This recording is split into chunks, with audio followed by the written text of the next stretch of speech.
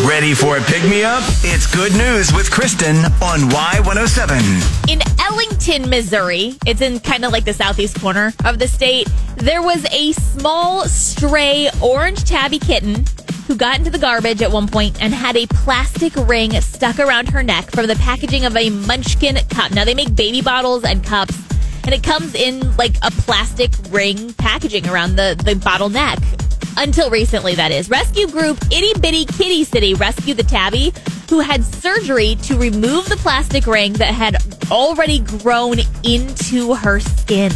The rescuer, Laura, sent an email and a picture to the company for awareness, and it made it to the chief brand officer, Diana Barnes' desk.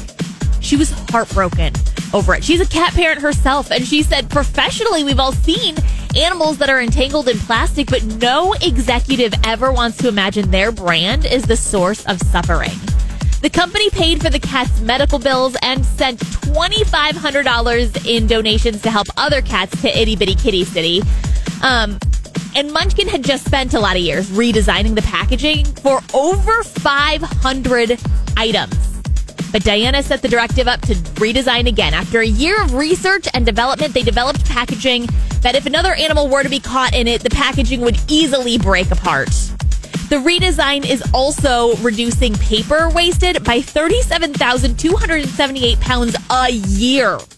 As for the orange tabby cat, she's living her best life. She's healed, and Laura, the rescuer, named her Munchkin in honor of her story.